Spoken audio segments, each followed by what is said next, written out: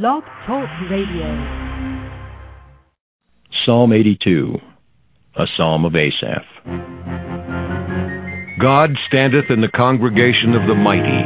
He judgeth among the gods. How long will ye judge unjustly, and accept the persons of the wicked? Selah. Defend the poor and fatherless. Do justice to the afflicted and needy. Deliver the poor and needy. Rid them out of the hand of the wicked. They know not, neither will they understand. They walk on in darkness. All the foundations of the earth are out of course. I have said, Ye are gods, and all of you are children of the Most High. But ye shall die like men, and fall like one of the princes. Arise, O God, judge the earth, for thou shalt inherit all nations. This is Kennard speaking. Hello, everyone. I'm your host for the Merciful Servants of God Biblical Instructional Program. If you heard me talking a little bit during the introduction, I had my little cat in here, and we had to get her out of here. Anyway, today is January 22nd, 2011. And if you would like me to create a Bible study addressing a desired topic, then please email me at kennard@mercifulservantsofgod.com with your request. Now, last week we were talking about the originator of evil and wrong, who is Satan, or Satan the devil. And we went over John chapter 8, verse 44, Ezekiel 28, verses 12 to 19. We did talk about the fact that iniquity or sin was found in Satan. Some people believe that God created the devil. He didn't. The devil created himself, basically. And let's continue on with what happened to the devil. Let's turn to Isaiah chapter 14. Isaiah chapter 14, verses 12 to 14. I'm going to quote a lot of scriptures today, as I usually do in these programs. So for those who are first listening to me, the first time listening to me, get your Bible out, King James or whatever other English version you have, and follow with me. I'm going to quote the easy-to-read version because in most cases it is easy to read. Isaiah chapter 14, starting in verse 12.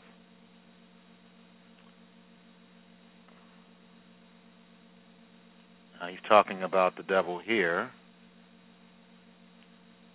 starting in verse 12 in the easy-to-read version of the Bible. It says, You are like the morning star, but you have fallen from the sky. In the past, all the nations on earth bowed down before you, but now you have been cut down. This is talking about his future destruction, which is detailed in Revelation chapter 20, verse 13 of Isaiah chapter 14. You always told yourself, I will go to the skies above. I will put my throne above God's stars. I will sit on Zaphon, the holy mountain where the God meet. Verse 14, I will go up to the altar above the tops of the clouds. I will be God Most High. So he wanted to be God. In King James Version here, it's a little more clear. Here it says, I will, in verse 14 in the King James Version, I will ascend above the heights of the clouds. I will be like the Most High. In other words, he wanted to be God himself. Verse 15, yet thou shalt be brought down to hell, or the pit, to the sides of the pit. And that's what will happen to him in the future, which is described in Revelation chapter 20. Romans chapter 5, verse 12. Let's turn there.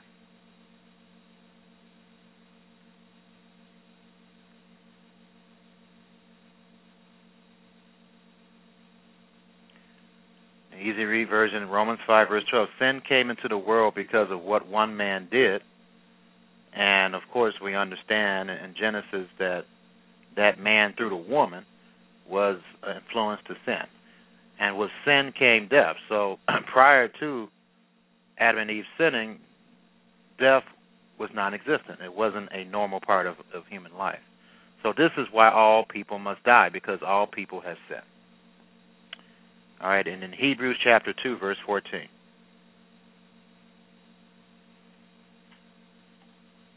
In the easy-to-read version of the Bible.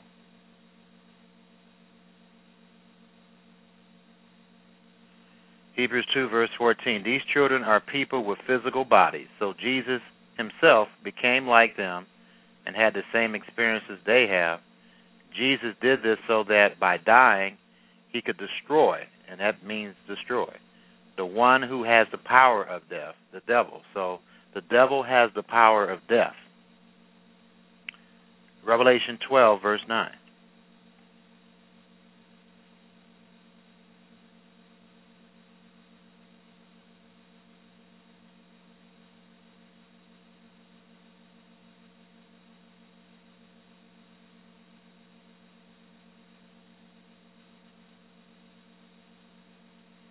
Okay.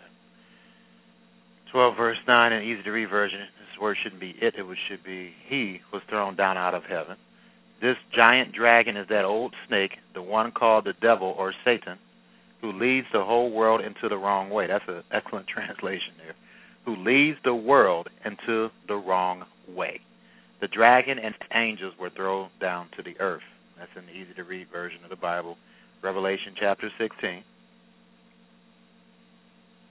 starting at verses 12 to 14. This is what the devil's going to do in the future. That will lead to the battle of Armageddon. Revelation 16, verse 12. The sixth angel poured out his bowl on the great river Euphrates, which, by the way, is in the area of Iraq. The water in the river was dried up. This prepared the way for the rulers from the east to come, east of the Euphrates. Verse 13. Then I saw three evil spirits that looked like frogs. They came out of the mouth of the dragon, Satan, out of the mouth of the beast, the political war-making power that's rising before us. It's called the New World Order right now. The United Nations has something to do with it. And out of the mouth of the false prophet. Verse 14. These evil spirits are the spirits of demons. They have power to do miracles. So just because there's many miracles done around the world in Jesus' name doesn't necessarily mean it's from Jesus. It could be also from the devil. The scripture proves it. They have power to do miracles. So demons have power to do miracles. So let's remember that. How can they deceive unless they do? They go out to the rulers of the whole world to gather them for the battle of the great day of God, all powerful, or the day of the Lord. Okay, and then in verse, I guess we don't have to go to the rest of the verses here. I just wanted to point out that the devil is going to influence the whole world to do battle against God Almighty. Revelation chapter 20, starting in verse 1 to 3. But thank God, the devil is going to get his. And in Revelation chapter 20, verse 1, is a description of what he's going to get. In the easy-to-read version of the Bible. I saw an angel coming down out of heaven. The angel had the key to the bottomless pit. The angel also held a large chain in his hand. Verse 2. The angel grabbed the dragon, that old snake, also known as the devil or Satan. The angel tied the dragon with the chain for 1,000 years. 1,000 years he's going to be put in some area where you can't deceive the nations anymore, or trick the nations, or cause them to be in the wrong way. Verse 3, then the angel threw the dragon into the bottomless pit and closed it. The angel locked it over the dragon. The angel did this so that the dragon could not trick the people of the earth. Another excellent translation. Could not trick the people of the earth until the 1,000 years were ended. After 1,000 years, the dragon must be made free for a short time. So I want you to understand this, folks. We have an invisible, powerful spiritual being called the devil. His whole purpose of existence now, prior to what he used to do as the cherub of Almighty God by his throne, is to trick people and to lead them into the wrong way. And he's done the whole world like that, except Yeshua Messiah, because he never sinned. He wasn't tricked at all because he never sinned. So that is the originator of evil and wrong. That's the origin of evil and wrong. That's what I'm trying to say. And because of this, all of our generations have been deceived. And this has been prophesied by the prophet Jeremiah. If we turn to Jeremiah chapter 16. Jeremiah chapter 16. starting at verse 19 to 21.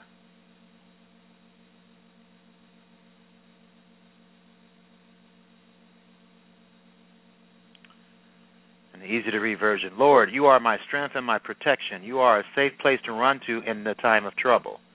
That's our true place of safety, obeying God, as Psalm 91 goes into detail about that if you want to read it. Psalm 91. The nations will come to you from all around the world. That includes the United States. That includes Canada, all the other countries. They will say, our fathers had false gods. And this is a prophecy. This hasn't happened yet. But this tells you the extent of the deception and trickery of the devil for them to say that our fathers had false gods, or our past generations. They worshiped those worthless idols, but the idols did not help them. Verse 20. Can people make real gods for themselves? No, they can only make statues that are not really gods. Verse 21. So I would teach those who make idols. Right now I would teach them about my power and my strength. They will know that I am God. They will know that I am the Lord, and that when you see Lord translated in the Old Testament is really talking about YHWH, the Tetragrammaton, which means the most popular pronunciation is Yahweh, although some people say it's Yehovah, and they can't make up their minds what it is. So Yahweh is really the most popular pronunciation of God's Hebrew name. Okay, God is just a title. When you see God translated in the Old Testament or the Tanakh, is the Hebrew equivalent to God is Elohim. All right, and when you see Lord, in most cases, it's translated. It should be Yahweh or YHWH, the Tetragrammaton. Okay, so that I hope helps you to understand where evil came from, the originator of evil and wrong, and how it's going to be destroyed, and the effect that it causes on our generations. I hope that you understand that, and the Bible reveals this pretty clearly. Whenever you see the phrase our fathers, it's talking about our past generations. And our parents, bless their souls, they only did what, or taught us based on what their parents taught them, and they did the best that they could. But nevertheless, each and every one of us can, if we want to be honest with ourselves, know that our parents taught us something wrong. In particular, the most popular thing each and every American parent, in most cases, teaches their children is that there's a big fat man that comes down a chimney and gives gifts if you're nice, and that is a lie. And unfortunately, that lie is told every year, probably until the child is maybe 11 or 12 or 13 years old, and then they find out the truth, and then they wonder, well, why did my parents lie to me? Is there anything else they lied to me? I know some say, well, I didn't care about that, but no, you can't. If your parents are lying to you, it's going to affect you in some way. It's going to either encourage you to lie yourself to your children and tell them that there's a Santa Claus, which happens. It repeats itself, the same error over and over and over and over again. Anyway, I made a Bible study about Christmas. It's called The Truth About Christmas. For those who really want to know the truth about Christmas based on the Bible and what it says, and based on outside of Bible secular history, then I implore you and motivate you to listen to that program. It's in the archives. Anyway, now, another big controversy that we have, particularly in this country and over in Britain, I would say, is what is true freedom or liberty? I know many people in this country think that liberty is just to do whatever you want to do and to hell with you. But that's not what true freedom or liberty is. In Romans chapter 10, starting in verse 1.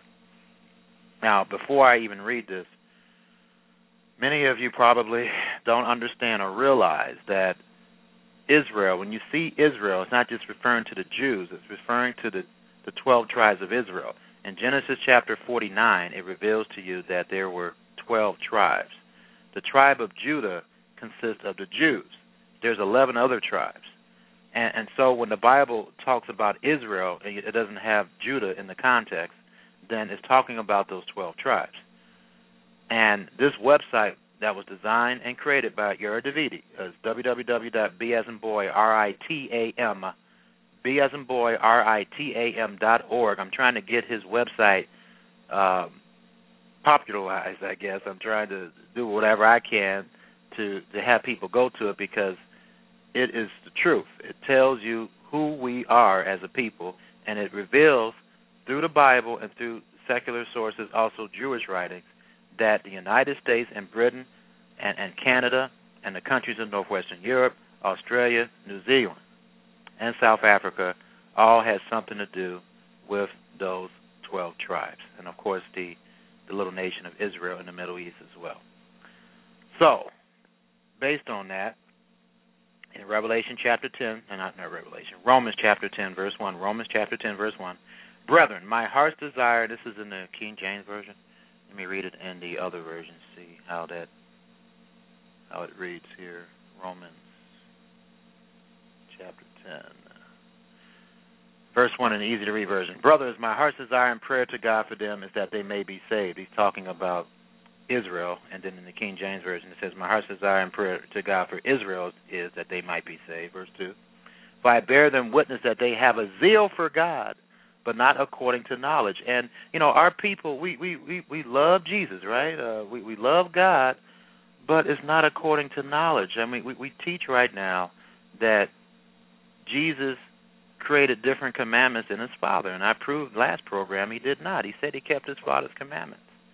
And he tells us in 1 John chapter 2, verse 6, through the Apostle John, that we need to walk in his footsteps. One of the things he did in his footsteps is he walked to the Jewish synagogue and went to Sabbath services.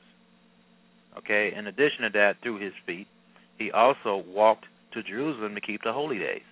He did all those things. Are we doing those things? Are we doing those things physically or even spiritually? Are we trying to at least keep the Shabbat and keep the holy days like he did? And if you want to be honest with yourself, most Christians aren't doing that, and yet they say that they follow Christ. Anyway, that's what this verse is talking about in verse 2. For I bear them witness that they have a zeal for God, but not according to knowledge. Verse 3. For being ignorant, don't know, ignorant of the righteousness of God. What's the righteousness of God? Psalm 119, verse 172 states that the righteousness of God is his commandments. Okay? And seeking to establish their own, and that's what we've done. We have created a religion called Christianity that forgets the fact that Jesus is a Jew. Forgets the fact that the first century church was Jewish. Forgets the fact that Jesus' recruits, all of them, were Jews. Forgets the fact that Jesus stated in John chapter 4, let's turn there, John chapter 4.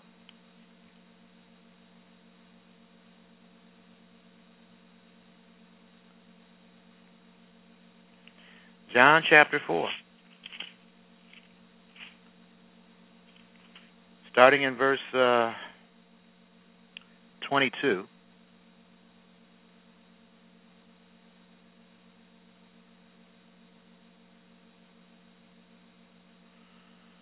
An easy-to-read version of the Bible.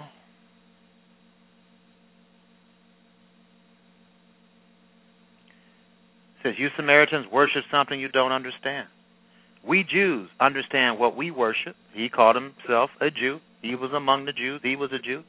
Since salvation comes from the who? Does it come from the Catholics? Does it come from the Protestants? Does it come from people who worship Buddha? Islam? No, it comes from the Jews. That's what it comes from. And then Romans chapter 3. Starting in verse 1. In an easy-to-read version of the Bible. So, do Jews have anything that others don't have?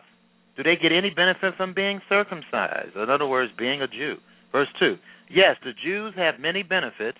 The most important one is this, continue the thought. God trusted the Jews with his teachings. Verse 3. Is it true that some Jews were not faithful to God? It is true, rather, that some Jews were not faithful to God. But will that stop God from doing what he promised? No. No, it's not. Okay, so we can't use that as an excuse. The Jews will and always will play an important role in the scope of things. And we have to acknowledge that. In Romans chapter 10, let's continue there. In verse 3, it said, they did not know the way that God makes people right with him. And I'm reading this in an easy-to-read version. Verse 2, it says, I can say this about them. They really try hard to follow God, but they don't know the right way. That's a more clearer translation of that. In verse 3 of Romans chapter 10, they did not know the way that God makes people right with him, and they tried to make themselves right in their own way, and that's what we're doing in many of these different churches across the United States. So they did not accept God's way of making people right. And I'm going to read this in another version because people really think that this scripture in verse 4 states that Christ ended the law, and that's not what it's saying there. For Christ is the end of the law. All right? So let's take a good look at this. The word end there means goal. So Christ is the goal of the law. Okay? For righteousness, and what is righteousness? You look up righteousness in Psalm 119, verse 172, is keeping God's commandments to everyone that believeth. Now, most people stop there and say, oh, Christ ended the law. Well, go to verse 5. It says, for Moses, Moses again, described the righteousness which is of the law. So there is righteousness in the law, and righteousness, again, is keeping God's commandments, that the man which doeth those things shall live by them. Okay, so it's amazing how people, they read the verse 4 and they don't read verse 5. And verse 5 explains you what verse 4 is talking about. And that's when people get really mixed up with thinking that Paul was teaching that the law is done away with, and it's not. Okay, John chapter 8, verse 32.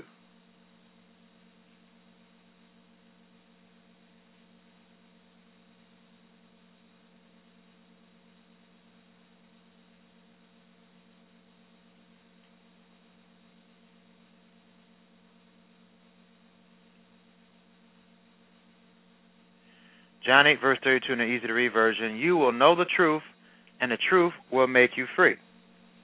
All right, so what is the truth? Many people don't even know what that is. Well, let's turn to John 14, verse 6. Jesus answered, I am the way, I am the truth, and the life. He's three things. He's the way you should live, he's the truth, and he's the life. The only way to the Father is through me. It's not through anything else but through him. That's a scriptural definition of what the true faith is. Okay? Psalm 119.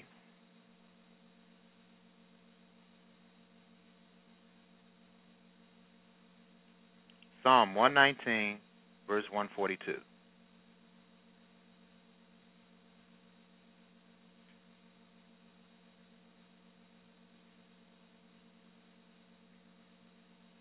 Let me read this in the King James Version. It's clear.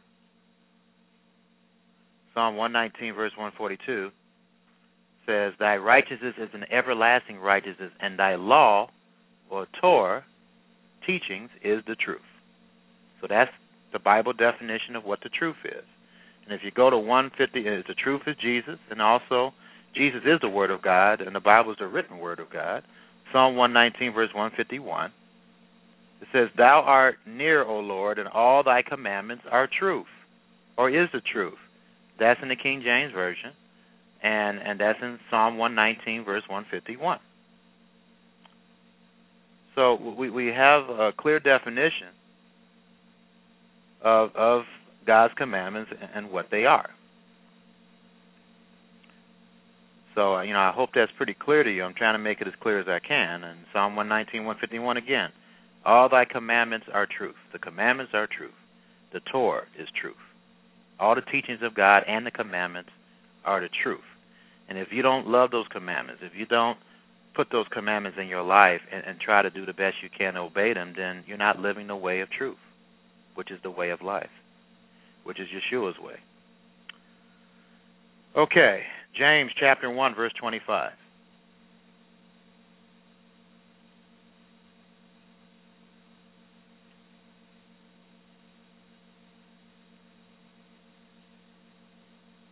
James chapter 1, verse 25.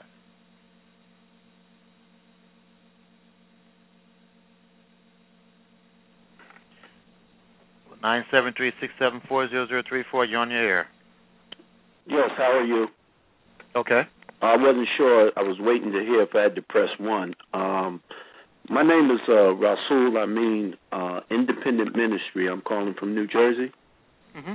And I just got in your room. I was on it a few minutes, and I was looking at the part and listening where you say, obey the commandments of God and what is good and evil.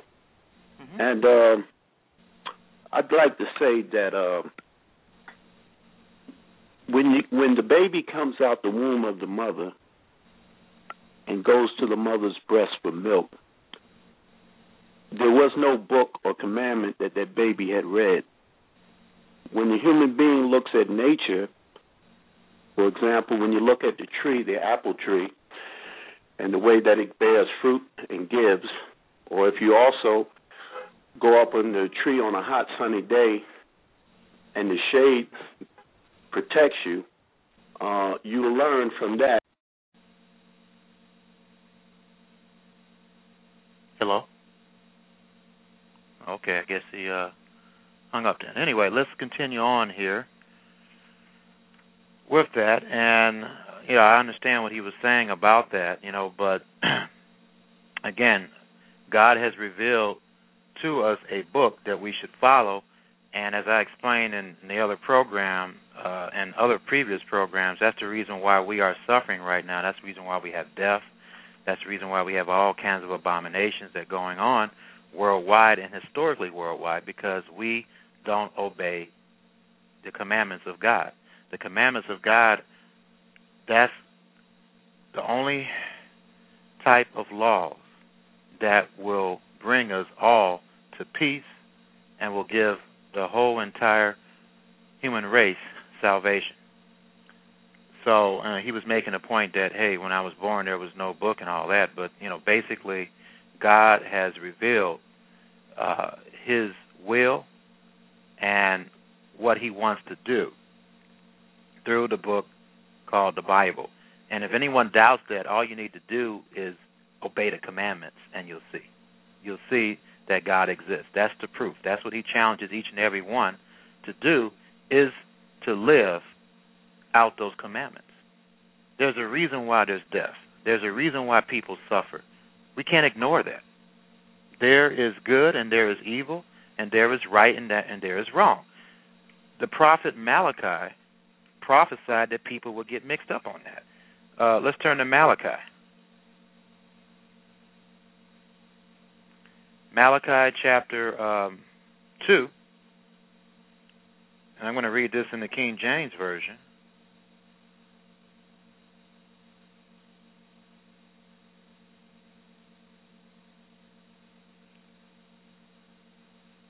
And then in verse 18. Oh, wait a minute. Here we go. Verse 17 of Malachi chapter 2, verse 17. It says, "You have wearied the Lord with your words. Yet ye say, wherein have we wearied him? When you say everyone that does evil is good in the sight of the Lord, and he delights in them, or where's the God of judgment?" And as I'm going to reveal today, we have a problem with that. We don't even know in this country among leaders whether or not being gay is right or wrong. We don't even know in this country among certain leaders, I hate to say this, unfortunately, with Obama, our president, he doesn't even know whether or not a fetus is a human being or not. Okay? And Malachi, God through the prophet Malachi, has prophesied this, and it's coming to pass as I'm speaking. We don't know, and I'm not saying everybody in this country, but the majority, or people who should know, don't know what is right and what is wrong. People of notoriety, people who we almost worship, don't know basic common sense. Okay? And that's what the Bible is talking about. And we can't run away from these things, and we have to face these things and face reality.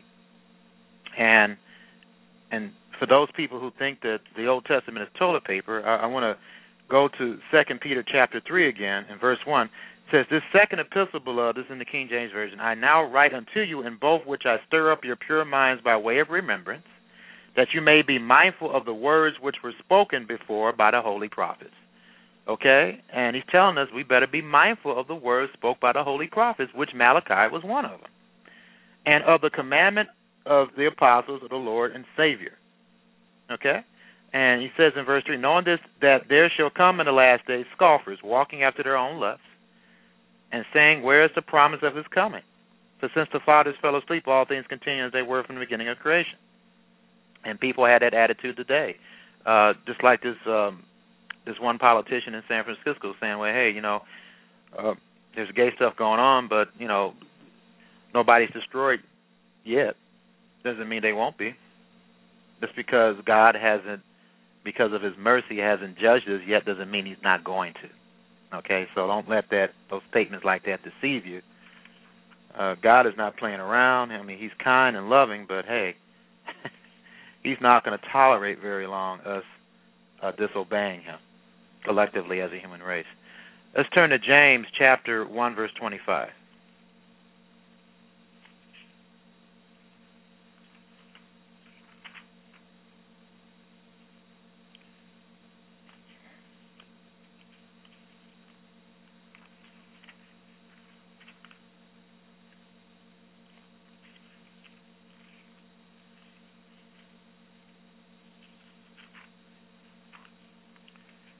James chapter 1, verse 25 states, but whosoever looketh into the perfect law of liberty. So that's what the Torah is, the laws of God is the law of liberty.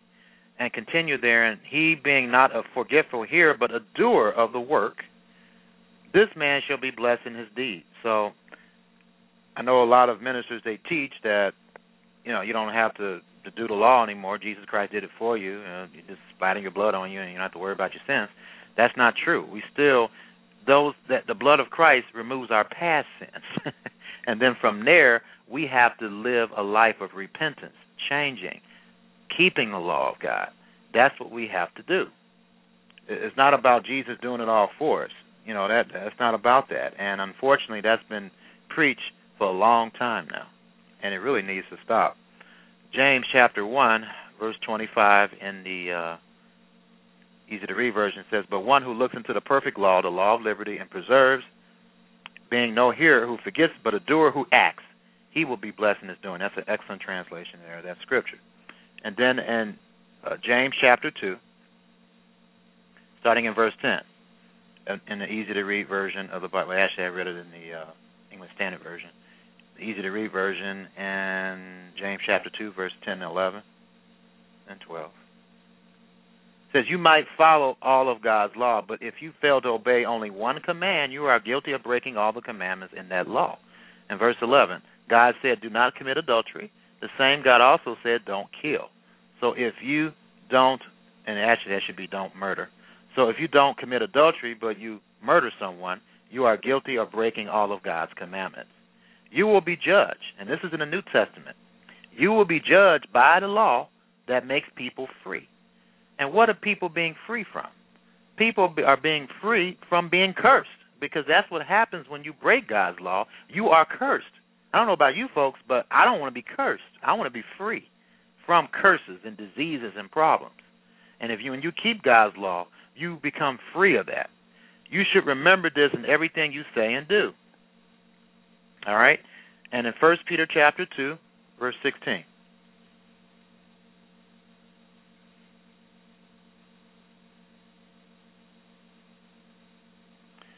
And many Christians today don't do this. In 1 Peter 2, verse 16, but it says, live like free people, but don't use your freedom as an excuse to do evil. And that's what many people do in this country. They use their freedom that the Constitution gives us to do evil, to make excuse to do evil. It says, live as those who are serving God. Galatians chapter 5.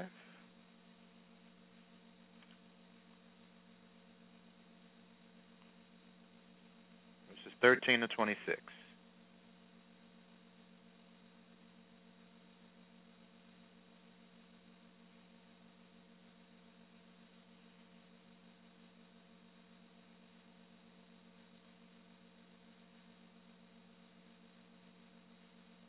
and in the easy-to-read version, my brothers and sisters, God chose you to be free.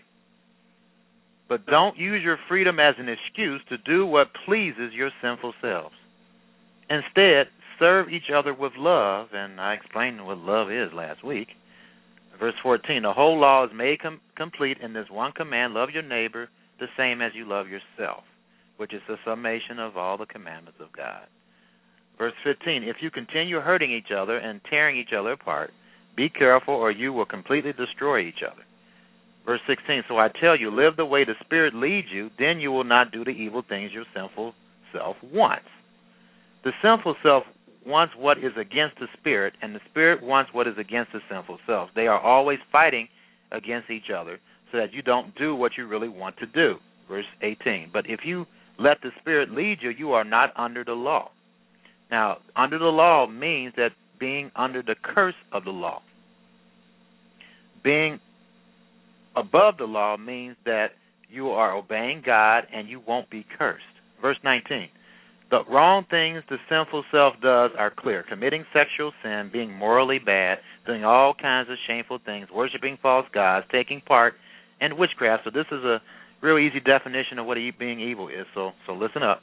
Hating people, causing trouble, being jealous, angry or selfish, causing people to argue and divide into separate groups, being separatist, that's against God's commandments. Verse 21, being filled with envy, getting drunk, having wild parties, and doing other things like this. I warn you now, as I warned you before, the people who do these things will not have a part in God's kingdom. Verse 22, but the fruit that the Spirit produces in a person's life is love, joy, peace, patience, kindness, goodness, faithfulness, gentleness, and self-control. There is no law against these kind of things. If you're doing these kind of things, then there's no law or curse against these type of things. Verse 24, those who belong to Jesus Christ have crucified their sinful self. You need to destroy your sinful self. They have given up their old selfish feelings and the evil things they wanted to do. Verse 25, we get our new life from the Spirit, so we should follow the Spirit. We must not feel proud and boast about ourselves. We must not cause trouble for each other or be jealous of each other. So that's a good biblical description of what righteousness is and how we can obey God. In Romans chapter 6. Romans chapter 6.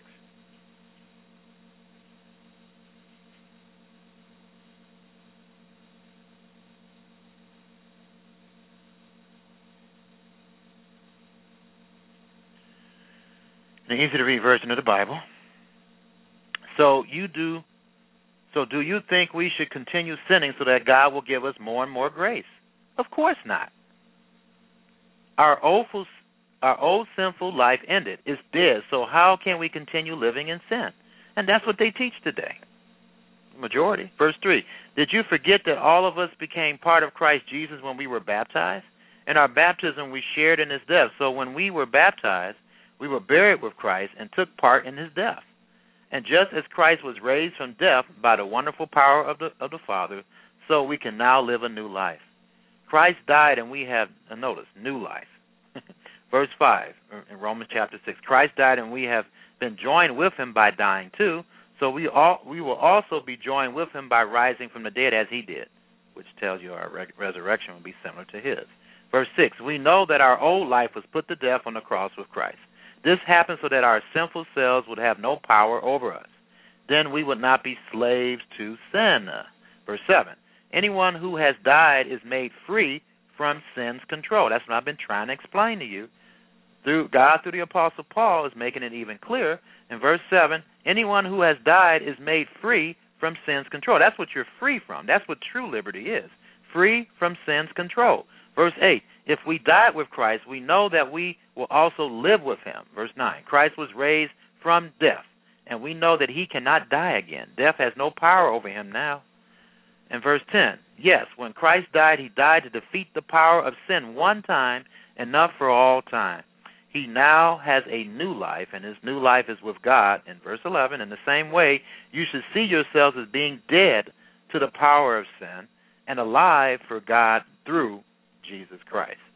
Verse 12, but don't let sin control your life here on the earth. You must not be ruled by the things your sinful self makes you want to do.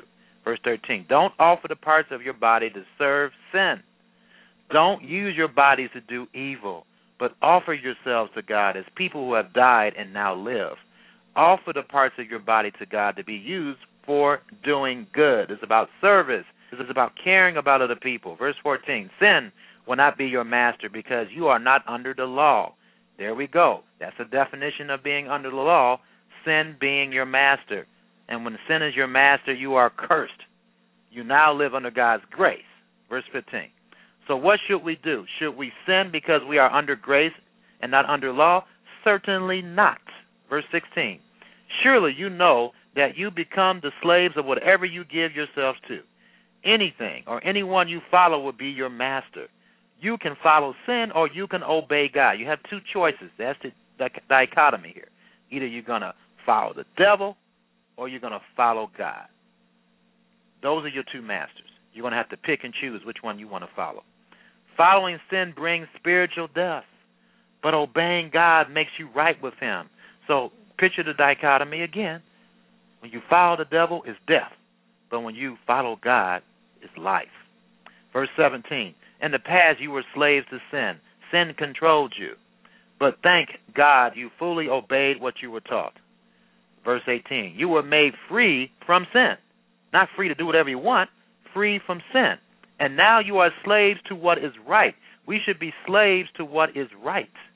Verse 19, I use this example from everyday life because you need help in understanding spiritual truths. In the past, you offered the parts of your body to be slaves to your immoral and sinful thoughts. The result was that you lived only for sin. In the same way, you must now offer yourself to be slaves or servants, that's what that word should be translated to, servants to what is right. Then you will live only for God. Verse 20, in the past you were slaves or servants to sin, and you did not even think about doing right. Verse 21, you did evil things, and now you are ashamed of what you did. Did those things help you? No, they only brought death. Verse 22, but now you are free from sin. You have become slaves or servants of God, and the result is that you live only for God. This will bring you eternal life.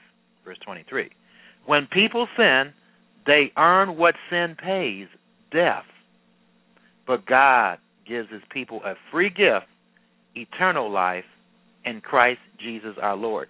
If you ever wonder what the deal is with sin and what is liberty and etc., read Romans chapter 6. It really explains it to you in a way that is very clear if you want to obey the Scriptures. All right.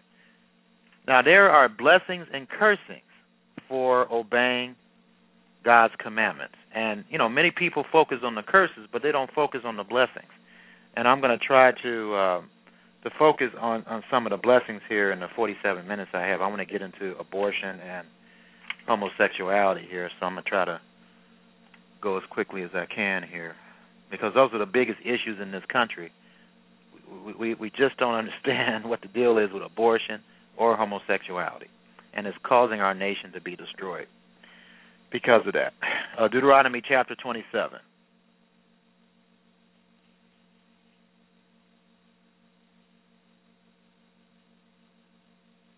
Now, I'm going to read all this because I don't know if too many people, because, of course, traditional Christianity in this country teaches that the Old Testament is toilet paper, so I have to read some of these scriptures to help you understand God's mind and how he thinks through the prophet Moses, and many people forget that Moses was a prophet. Anyway, Deuteronomy chapter 27, verse 1, in the easy-to-read version of the Bible, says, Moshe and the elders of Israel spoke to the people.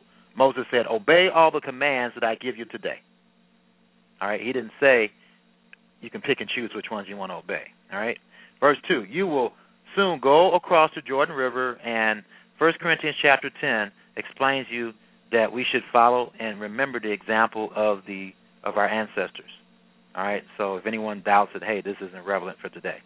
Verse 2, you will soon go across the Jordan River into the land that the Lord your God has given you. On that day you must put up large stones, cover them with plaster. Now, verse 3, then write on the stones all these commands and teachings. So, let me ask you something. Why would God command the great prophet Moses for the people of Israel to write all the commandments, not just the 10 commandments, but all the commandments that God gave Moses on a stone? Obviously, he feels that all the commandments were important for the nation of Israel and for the world to obey. Verse 3, then write on the stones all these commands and teachings. You must do this when you go across the Jordan River. Then you may go into the land that the Lord your God is giving you, a land filled with many good things. The Lord, the God of your ancestors, promised to give you this land. After you go across the Jordan River, you must do what I command you today. You must set up stones on Mount Ebal. You must cover these stones with plaster. Also, use some stones there to build an altar to the Lord your God. Don't use iron tools to cut the stones. You must not use cut stones to build the altar. You must not use cut stones to build the altar for the Lord your God. Offer burnt offerings on this altar to the Lord your God, and you must sacrifice and eat fellowship offerings there. Eat and enjoy yourselves there together with the Lord your God. We don't do this because there's no temple built in Jerusalem, so we can't do this. But when the temple is built, and it will be built soon, people will be doing this again. Verse 8, you must write all these teachings on the stones that you set up, write clearly so that they are easy to read. Verse 9, Moses and the Levite priest spoke to all of the Israelites. Moses said, be quiet and listen, Israel. Today you have become the people of the Lord your God. And the reason why they were the people of the Lord their God was because they had made an agreement to obey him. Verse 10, and anyone, no matter what type of human race you are, if you tell God that you're going to obey him and you obey him, then you become his people as well. Verse 10, you must do everything that the Lord your God tells you. You must obey his commandments and his laws that I'm giving you today.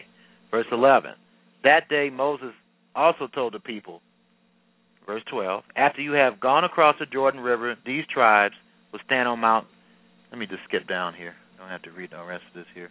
Now, verse 15, actually in verse 14, let's start there. It says, and the Levites will say to all the Israelites in a loud voice, verse 15, cursed is the one who makes a false god and puts it in the secret place. And this is if you violate the laws of God. He has a list of curses here. These false gods are only statues that some worker makes from wood, stone, or metal. The Lord hates those things. And all the people will answer, amen. Verse 16, the Levites will say, cursed is the one who does not show respect to their father or their mother. Now, this is a very important one, folks. It says here, curse to the one who does not show respect to their father or their mother. I don't see, well, what if my father acts stupid or dumb or is ignorant? I don't see that special exception there. It says that you must show respect to your father or your mother, even if they treat you bad. That's what we have to do. I know that's hard. Believe me, I know. But you have to do it. And believe me, I know the times when I didn't do it, I got cursed.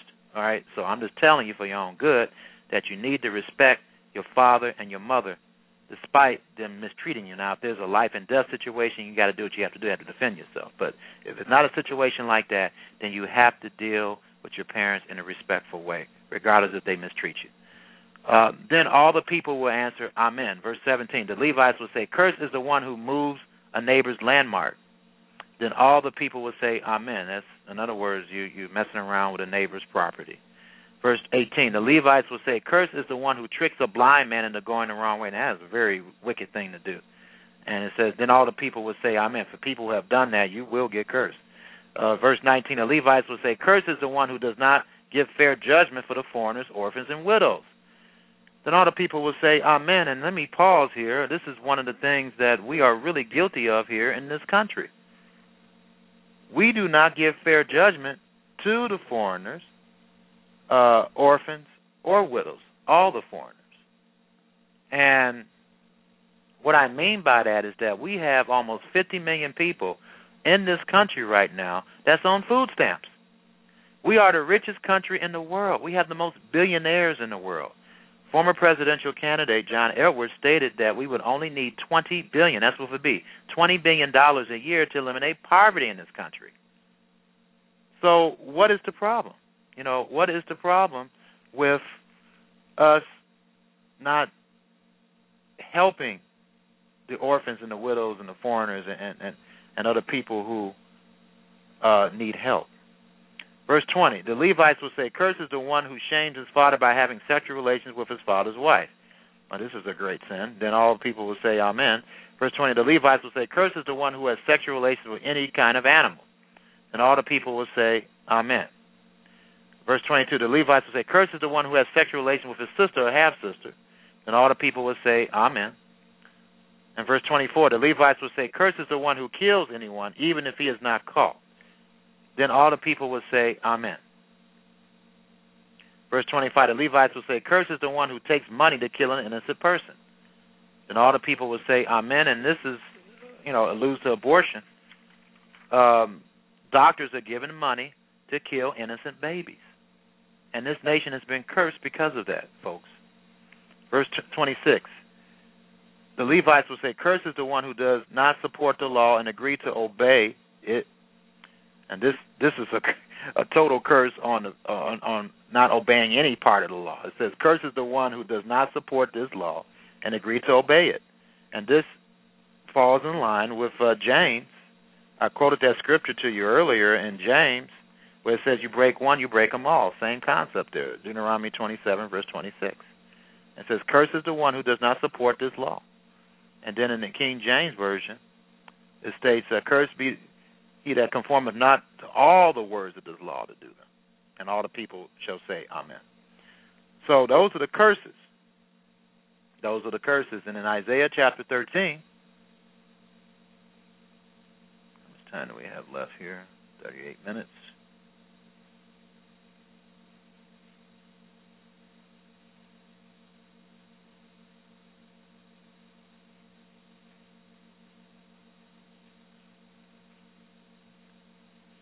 Isaiah chapter 13, starting in verse 6.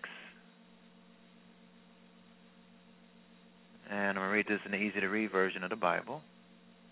It says, the Lord's special day is near. So cry and be sad for yourself. A time is coming when the enemy will steal your wealth. God all-powerful will make that happen.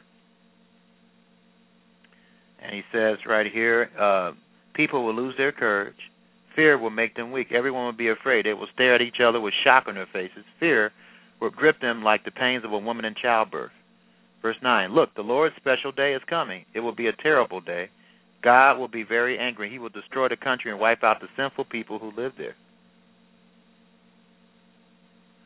The skies will be dark. The sun, the moon, and the stars will not shine. This is alluding to the sixth seal in the book of Revelation, verse 11. The Lord says, I will cause bad things to happen to the world. I will punish the evil people for their sin. Now, in the King James Version and other versions, it's a different, more clearer translation here. In verse 11 of Isaiah chapter 13, it says, I will punish the world for their evil and the wicked for their iniquity, and I will cause the arrogancy of the proud to cease, and will lay low the haughtiness of the terrible. And then in the King James Version of verse 12, I will make a man more precious than gold, even a man than the golden wedge of Ophir. Okay, so the population of the world, as the book of Revelation reveals as well, will be decimated. It won't be that many people on the earth. I really estimate it'll be perhaps 10% of the population left on the planet Earth, which it may be up to 7 billion people by that time, so maybe 700 million people perhaps will be left on the earth. That's just an estimate, but that's a far, that is a much reduced population versus 7 billion people.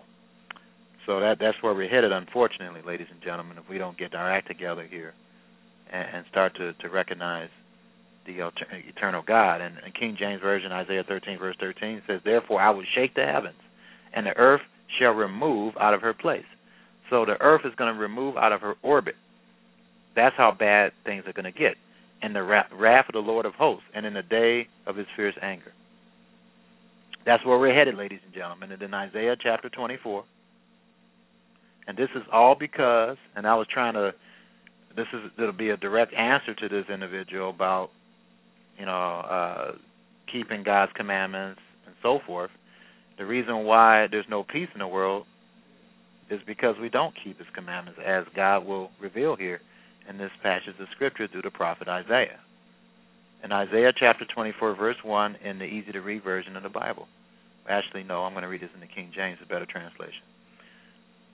Behold, the Lord makes the earth empty, and maketh it waste, and turns it upside down, and scattereth abroad the inhabitants thereof. Verse 2.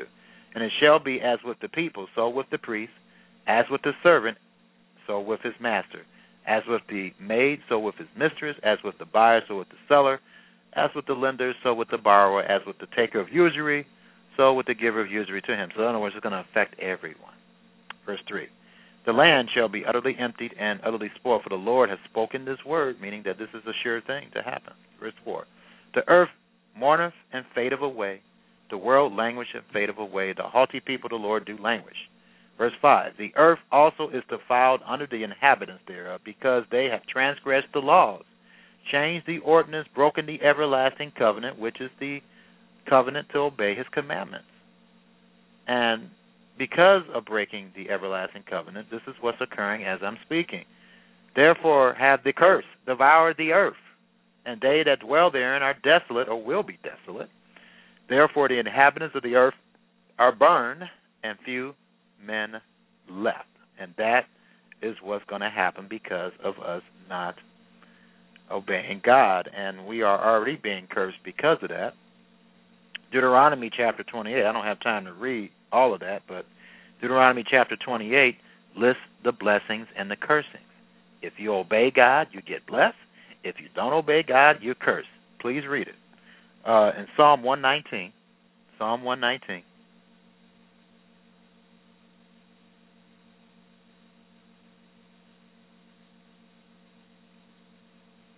there are consequences for our actions, and we need to recognize that and not run away from that. Psalm 119, verse 165, in the King James Version. Psalm 119, verse 165. Great peace have they which, not little peace, but great peace have they which love thy law or commandments or Torah, and nothing shall offend them or cause them to fall. And why? Because verse 166 states, Lord, I have hoped for thy salvation and done thy commandments. So when you hope for salvation, you do the commandments. You don't forget about them, you do them, because you hope for salvation, which is eternal life. Isaiah chapter 32.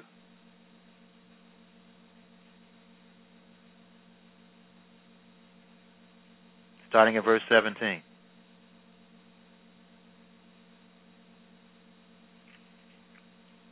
This is an important scripture because it shows you righteousness has something to do with peace.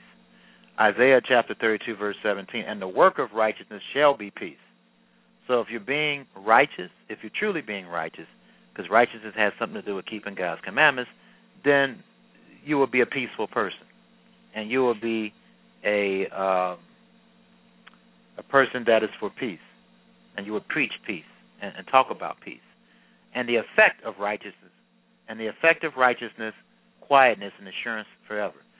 So this is a very powerful scripture because it shows you that by keeping God's commandments, there will be peace and quietness. As I've explained many times in this program, we truly don't have peace. Most people think of peace as people aren't fighting, people aren't shooting each other. But that doesn't stop horrible thoughts from the mind. It doesn't stop people from hating one another. It doesn't stop the fact that I have to, each and every day when I go out of my house, I have to lock the door because I don't know if somebody's going to break into my house. I can't trust anybody to. I have to lock up my car because I don't know whether or not somebody's going to break into my car.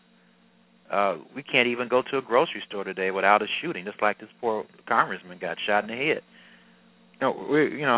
We need God's miraculous protection to be saved because this world is very wicked, and the reason why is because most of us don't really keep the commandments in a way where it's going to bring worldwide peace, as Isaiah chapter 2 prophesies, verse 1 to 4. Isaiah chapter 2, verse 1 to 4.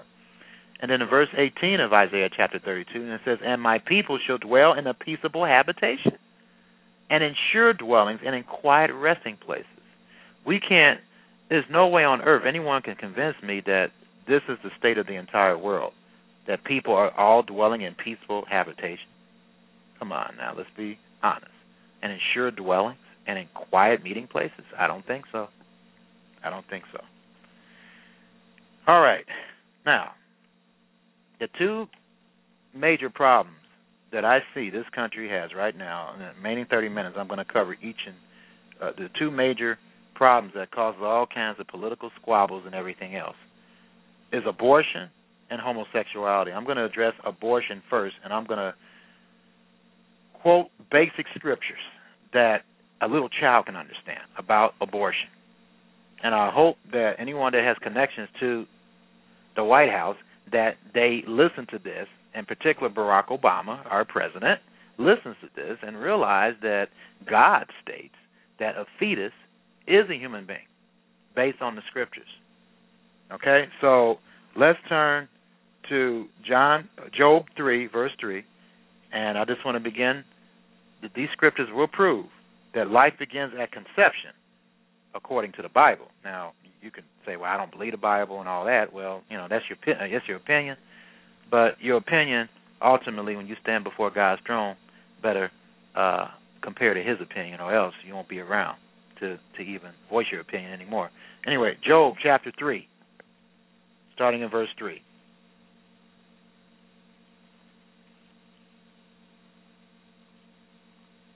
Read this in the King James Version.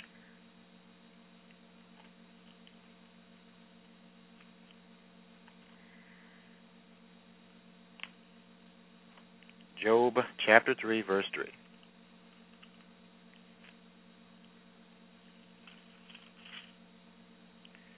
Says, let the day perish wherein I was born, and the night in which it was said, there is a man-child conceived. That's a very powerful scripture, because it says there's a man-child conceived. That tells you at conception, God considers that human being a child is a human being. Okay, but if you need more proof, let's continue on. Genesis chapter 25. Genesis chapter 25, beginning of verse 21.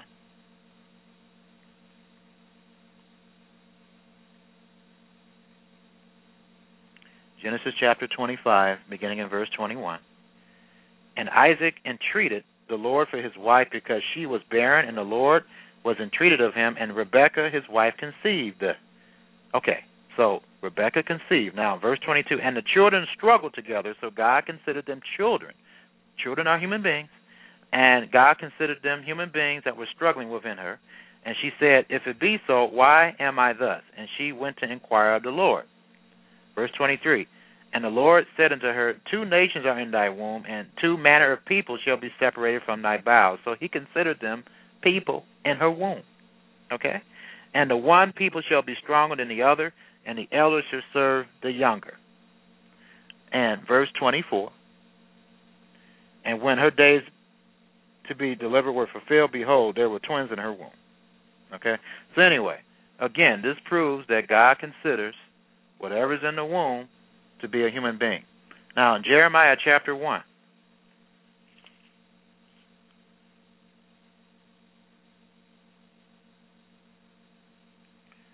Jeremiah chapter 1, starting in verse 4.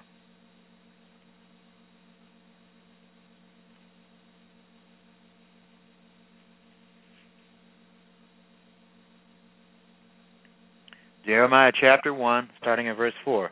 Then the word of the Lord came unto me, saying, before I formed thee in the belly, I knew thee, and before you came forth out of the womb, I sanctified thee, and I adorned thee a prophet unto the nations. All right, so that proves again that God considers conception, at conception, he considers you a human being. Luke chapter 1, verse 15. Here's more proof.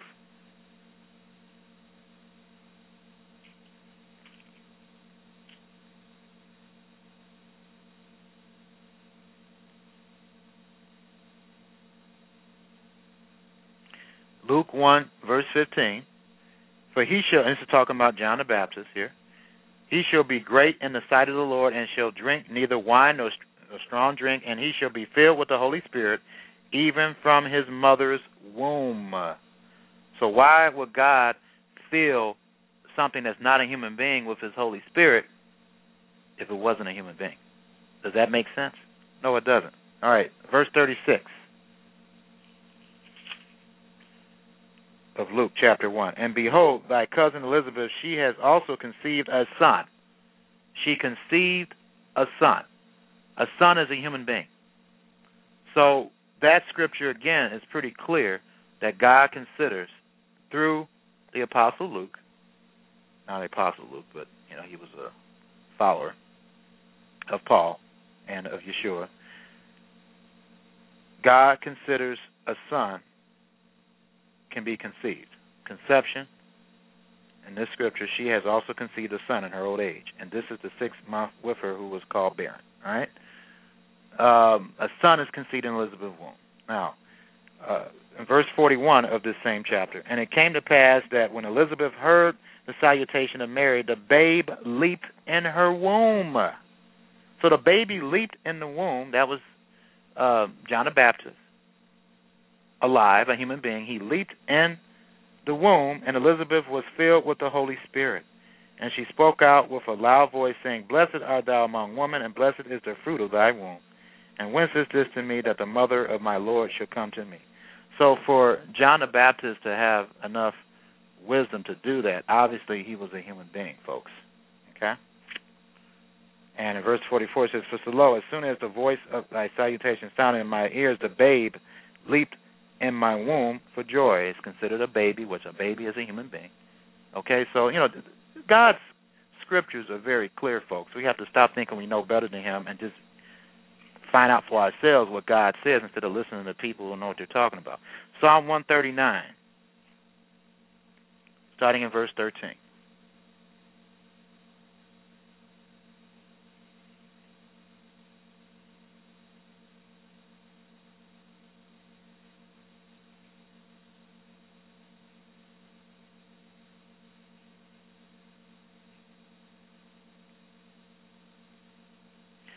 Psalm 139, beginning in verse 13. It says, For thou hast possessed my reins, thou hast covered me in my mother's womb. I will praise thee, for I am fearfully and wonderfully made. Marvelous are thy works, and thy soul knoweth right well. My substance was not hid from thee when I was made in secret, and curiously walked in the lowest parts of the earth. Thine eyes did see my substance, yet being imperfect, and in thy book all my members were written, which in continuance were fashioned, when as yet there was none of them. So this describes what he was in the womb, and he's recognizing that God considers him a human being. Let me see if this is in another clearer translation here, 139, verse 13.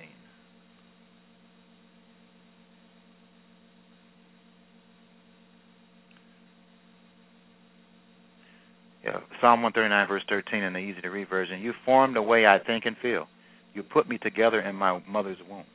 I praise you because you made me in such a wonderful way. I know how amazing that was. You could see my bones grow as my body took shape hidden in my mother's womb. You could see my body grow each passing day. You listed all my parts, and not one of them was missing.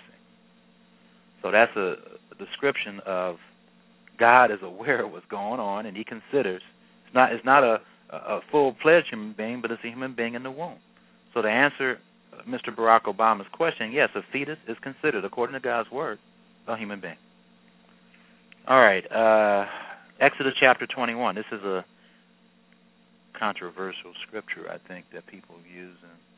See, Exodus chapter 21, starting at verse 22.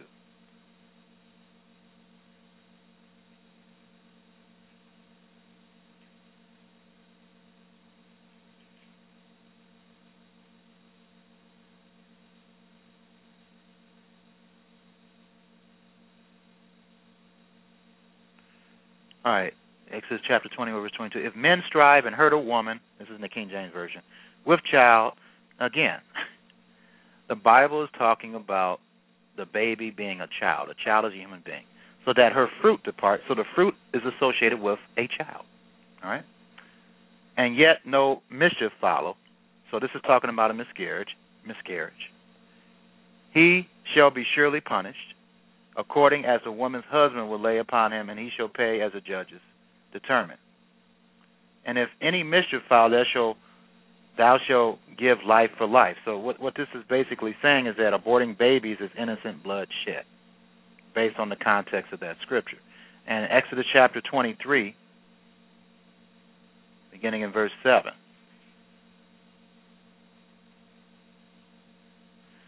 this is a commandment that tells us that we must not slay the innocent. Now, a baby in the womb of a mother is innocent, right? Okay, and in Exodus 23, verse 7, keep thee far from a false man. In other words, you shouldn't lie. And the innocent, and by the way, this is another commandment that condemns the unhealthy tradition of Christmas when they go around lying about a fat man coming down a chimney. It says here, keep thee far from a false matter. So that means keep ye far from Christmas. But you know, people they want to justify the practice. But anyway, and the innocent and righteous slay thou not, for I will not justify the wicked. So I feel sorry for these doctors over the years that have aborted babies. Unless the woman's life is at stake, God does not approve of abortions, folks. And almost all the abortions were not done because of the woman's life is at stake. It was done because the woman does not want the baby. Okay, and that God is going to judge the doctor and the woman for that.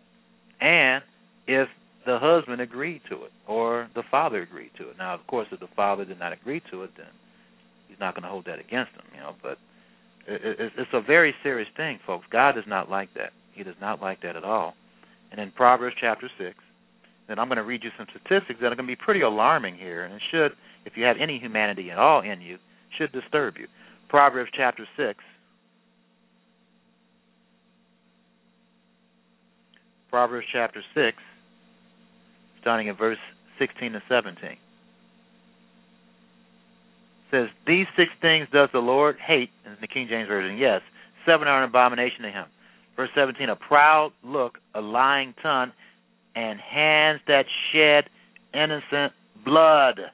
This is one of the 6 things that he hates. He hates abortion, folks. He hates abortion. Just want to tell you that. Okay. Now, let's look at some statistics here. And these statistics are not very, let's put it this way. It's sad. Worldwide right now, not just in the United States, but worldwide, the number of abortions every year is approximately 42 million. And this is off the abortion website. You can just type in abortion statistics. It's www.a as in apple, b as in boy, ortionno.org. So abortionno.org. I totally agree with that. Abortionno.org. Okay, but anyway, a number of abortions a day worldwide is 115,000. 115,000 babies are butchered and murdered every single day worldwide. Where abortions occur. 83% of all abortions are obtained in developing countries and 17% occur in developed countries. Okay? Number of abortions per year, 1.37 million per year. In the United States, there's 1.37 million babies slaughtered. And this was back in 1996. It's probably worse today. But it's 1.37 million back in 1996 that were murdered each and every year. The number of abortions a day in the United States is approximately 3,700 per day. So 3,700 babies are murdered each and every day in this country. So it's 52% of women obtaining abortions in the U.S. are younger than 25. 52% are younger than 25 years of age. Women aged 20 to 24 obtain 32% of all abortions. Teenagers obtain 20%, and girls under 15 amount for 1.2%.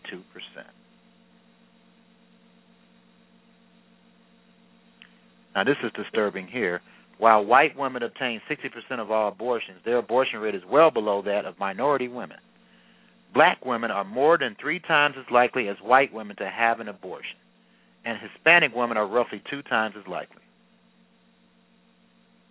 So this is just sad, folks. I mean, this is really sad, and something has to be done about this if we don't want to get cursed. I can read the rest of these statistics, but it just disturbed me, so I'm not going to do it. Now, in the remaining 15 minutes, I'm going to cover homosexuality. But before I do that, killing babies, unless the mother's life is in jeopardy, is sin according to the Bible. To simplify, is murder. Ever since one of the worst Supreme Court rulings in United States history, Roe versus Wade, was enforced, millions of innocent babies have been murdered. Their poor blood has been spilled because of selfishness and greed. Almost 50 million babies have been murdered since 1973 in the United States. That's our wicked legacy in terms of abortion, folks. And God is judging this nation, and he will continue to judge this nation until we collectively realize that this is wrong and illegalize it. Instead of legalizing it, illegalize it. Okay. Homosexuality. Does God approve of it? No. Let's turn to Matthew chapter 19. Matthew chapter 19. And let's find out. I'm going to read this in the King James Version. And this is what Jesus stated. And when I hear ministers try to justify this, they don't hardly ever quote to this scripture, Matthew chapter 19. Matthew chapter 19 will end all this, okay, about this debate of whether Jesus was gay or whether he approved of being gay. Matthew chapter 19, verse 1. And nobody can say, well, this is from the Old Testament. They can't make those excuses at all about nothing. All right, so Matthew chapter 19, verse 1. And it came to pass that when Jesus had finished these sayings, he departed from Galilee and came into the coast of Judea, which is the West Bank today, beyond Jordan. In verse 2, and great multitudes followed him, and he healed them there. The Pharisees also came unto him, tempting him, and saying unto him, is it lawful for a man to put away, Jewish idiom means divorce, his wife for every cause? So back then, they were teaching that for any cause, it was okay to divorce your wife. Verse 4, and he answered, so we know that the subject is marriage and divorce. Verse 4, and he answered and said unto them, have you not read that he which made them at the beginning made them male and female? So what he did, he went to the Old Testament. He went to the Old Testament and quoted that scripture, okay? And that scripture states that in the beginning, God made them male and female. He didn't make them male and male and female and female. Verse 5, and said, for this cause shall a man leave father and mother, not father and mother, and shall cleave to his wife, and they shall be one flesh. Verse 6, wherefore they are no more twain, or separated, but they're one flesh. What therefore God has joined together, let not man put asunder. And unfortunately, that's a prophecy. That's what we're trying to do in this country and worldwide. We're trying to destroy what God has naturally put together, a man and a female. A male and a female should be married, not a male and a female and a female. I don't care what anyone tells me. I only go by what God's word says. And if anybody can find a scripture that says gay is okay, which you won't be able to, that's the only way I will change. But there's no scripture in the Bible that says that being gay is okay. Mark chapter 10, verses 6 to 9. These scriptures are pretty clear, folks, okay? This is another version of this debate that he was having with the Pharisees or the rabbis at that time. Matthew chapter 10, starting in verse 6. But from the beginning of the creation, God made them male and female. Verse 7, for this cause shall a man leave his father and mother and cleave unto his wife. In other words, get married to his wife. That's why he said wife. Verse 8, and they twain shall be one flesh. So they were separated, but then there shall be one flesh. So then they are no more twain separate, but they're one flesh. Verse 9, what therefore God has joined together, let not man put asunder. And unfortunately, man is trying to put it asunder. So your Lord and Savior, Jesus Christ, stated that don't destroy the institution of marriage. Don't let man put asunder what God has joined together. What has he joined together? A male and a female in marriage. And that is the clear teaching of Yeshua, Messiah, Jesus Christ. Now, his followers, his faithful followers, even added on to this teaching. In the last 10 minutes, I hope I can get to it, because it's very important. In Romans chapter 1, starting in verse 17 to 32.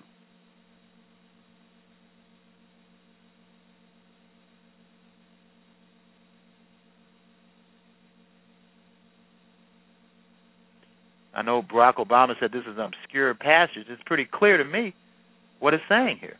It's pretty clear to me. I don't know what's obscure about it. Romans 1, verse 17. Romans 1, verse 17. The good news shows how God makes people right with himself. God's way of making people right begins and ends with faith. As the scriptures say, the one who is right with God by faith will live forever. Verse 18, God shows his anger from heaven against all the evil and wrong things that people do. Their evil lives hide the truth they have. This makes God angry because they have been shown what he is like. Yes, God has made it clear to them. Verse 20, there are things about God that people cannot see, his eternal power and all that makes him God. But since the beginning of the world, and this is an easy-to-read version of the Bible, those things have been easy for people to understand. They are made clear in what God has made, so people have no excuse for the evil they do. Okay? So in other words, God has put in us a sense of what's right and what's wrong. Romans 1, verse 21. People knew God, but they did not honor him as God, and they did not thank him. Their ideas were all useless. There was not one good thought left in their foolish minds. Okay, there was not one good thought left in their foolish minds. Verse 22. They said they were wise, but they became fools. Instead of honoring the divine greatness of God who lives forever, they traded it for the worship of idols, things made to look like humans who get sick and die, or like birds, animals, and snakes. People wanted only to do evil, so God left them and let them go their sinful way. And so they became completely immoral and used their bodies in shameful ways with each other. They traded the truth of God for a lie. They bowed down and worshiped the things God made instead of worshiping the one God who made those things. He is the one who should be praised forever. Amen. Verse 26 of Romans chapter 1. Because people did those things, God left them and let them do the shameful things they wanted to do. Women stopped having natural sex with men and started having sex with other women. Verse 27. In the same way, men stopped having natural sex with women and began wanting each other all the time. Men did shameful things with other men, and in their bodies they received the punishment for those wrongs. Okay? So you can read the rest of that, but Paul agrees with Yeshua that marriage is not between two men and two women. And I just want to add, how can two women that have children, the artificial way they have it, how can they teach their children to obey the fifth commandment? The fifth commandment says honor your father and mother. It doesn't say honor your father and your mother and your mother. Okay, so that should tell you also, if you're thinking straight, that being gay is not something that God approves of. Okay, there's some other scriptures I wanted to quote, and looks like I'm going to have to continue on with this next week. But I'm going to quote some scriptures that I can quote right now anyway. Leviticus chapter 18. And see, I wanted to go to the New Testament first because people incorrectly teach that Jesus didn't say anything about homosexuality when he did. Okay. He said marriage is between a man and a woman. Why did he say don't destroy what God joins? Okay. Obviously, he knew what the deal was here. Okay. So Leviticus chapter 18. When God says don't do something, we do it. And when God tells us to do something, we don't want to do it. That's just the way we are. So Leviticus chapter 18.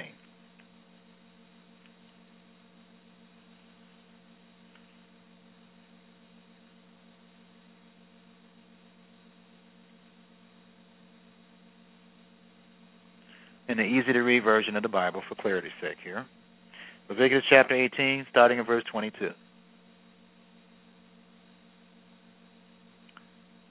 says, men, you must not have sexual relations with another man as with a woman. That is a terrible sin. And he links this with bestiality, and he links it with all other types of abominations. In verse 24, he says, don't make yourself unclean by doing any of these wrong things. I am throwing nations off their land and giving it to you because they did those terrible sins. And he lists homosexuality as a terrible sin. Verse 25, they made the land filthy. And that's what happens, folks. Homosexuals do make the land filthy, according to the Bible. Now, the land is sick of those things, and it will vomit out the people who live there. Verse 26, so you must obey my laws and rules. You must not do any of those terrible things or sins. These rules are for the citizens of Israel and the people living among you, and for anyone else that follows Israel. Verse 27, those who lived in the land before you have done all these terrible things, so the land became filthy. Verse 28, if you do these things, you will make the land filthy. He stressed this 3 times. The environment will be affected because of homosexuality. And it will vomit you out as it vomited out the nations that were there before you. And he says, whoever does any of these terrible sins must be separated from their people. That's what the Word of God says. So don't get mad at me. I'm just quoting the Scriptures. That's what God says. And then Leviticus chapter 20, verse 13.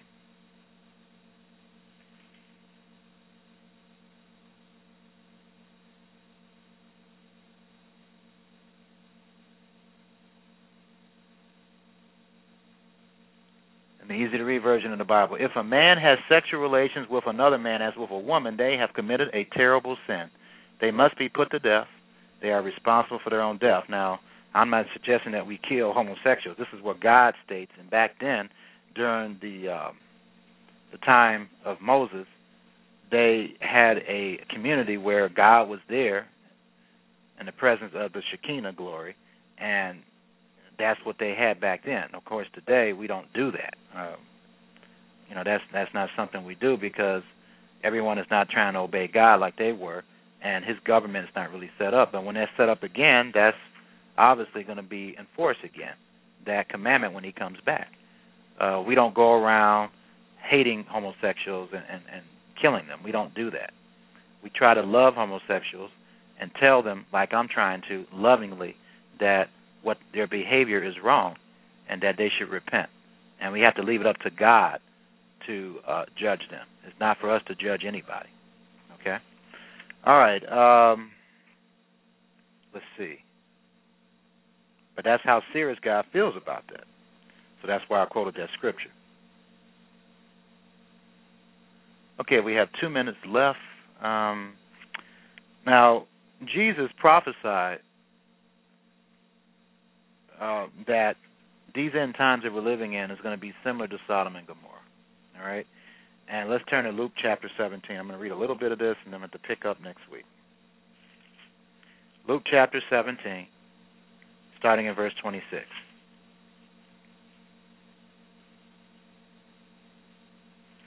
And as it was in the days of Noah, so shall it be also in the days of the Son of Man. He also linked this with Lot. That's what I was really trying to refer to, Lot.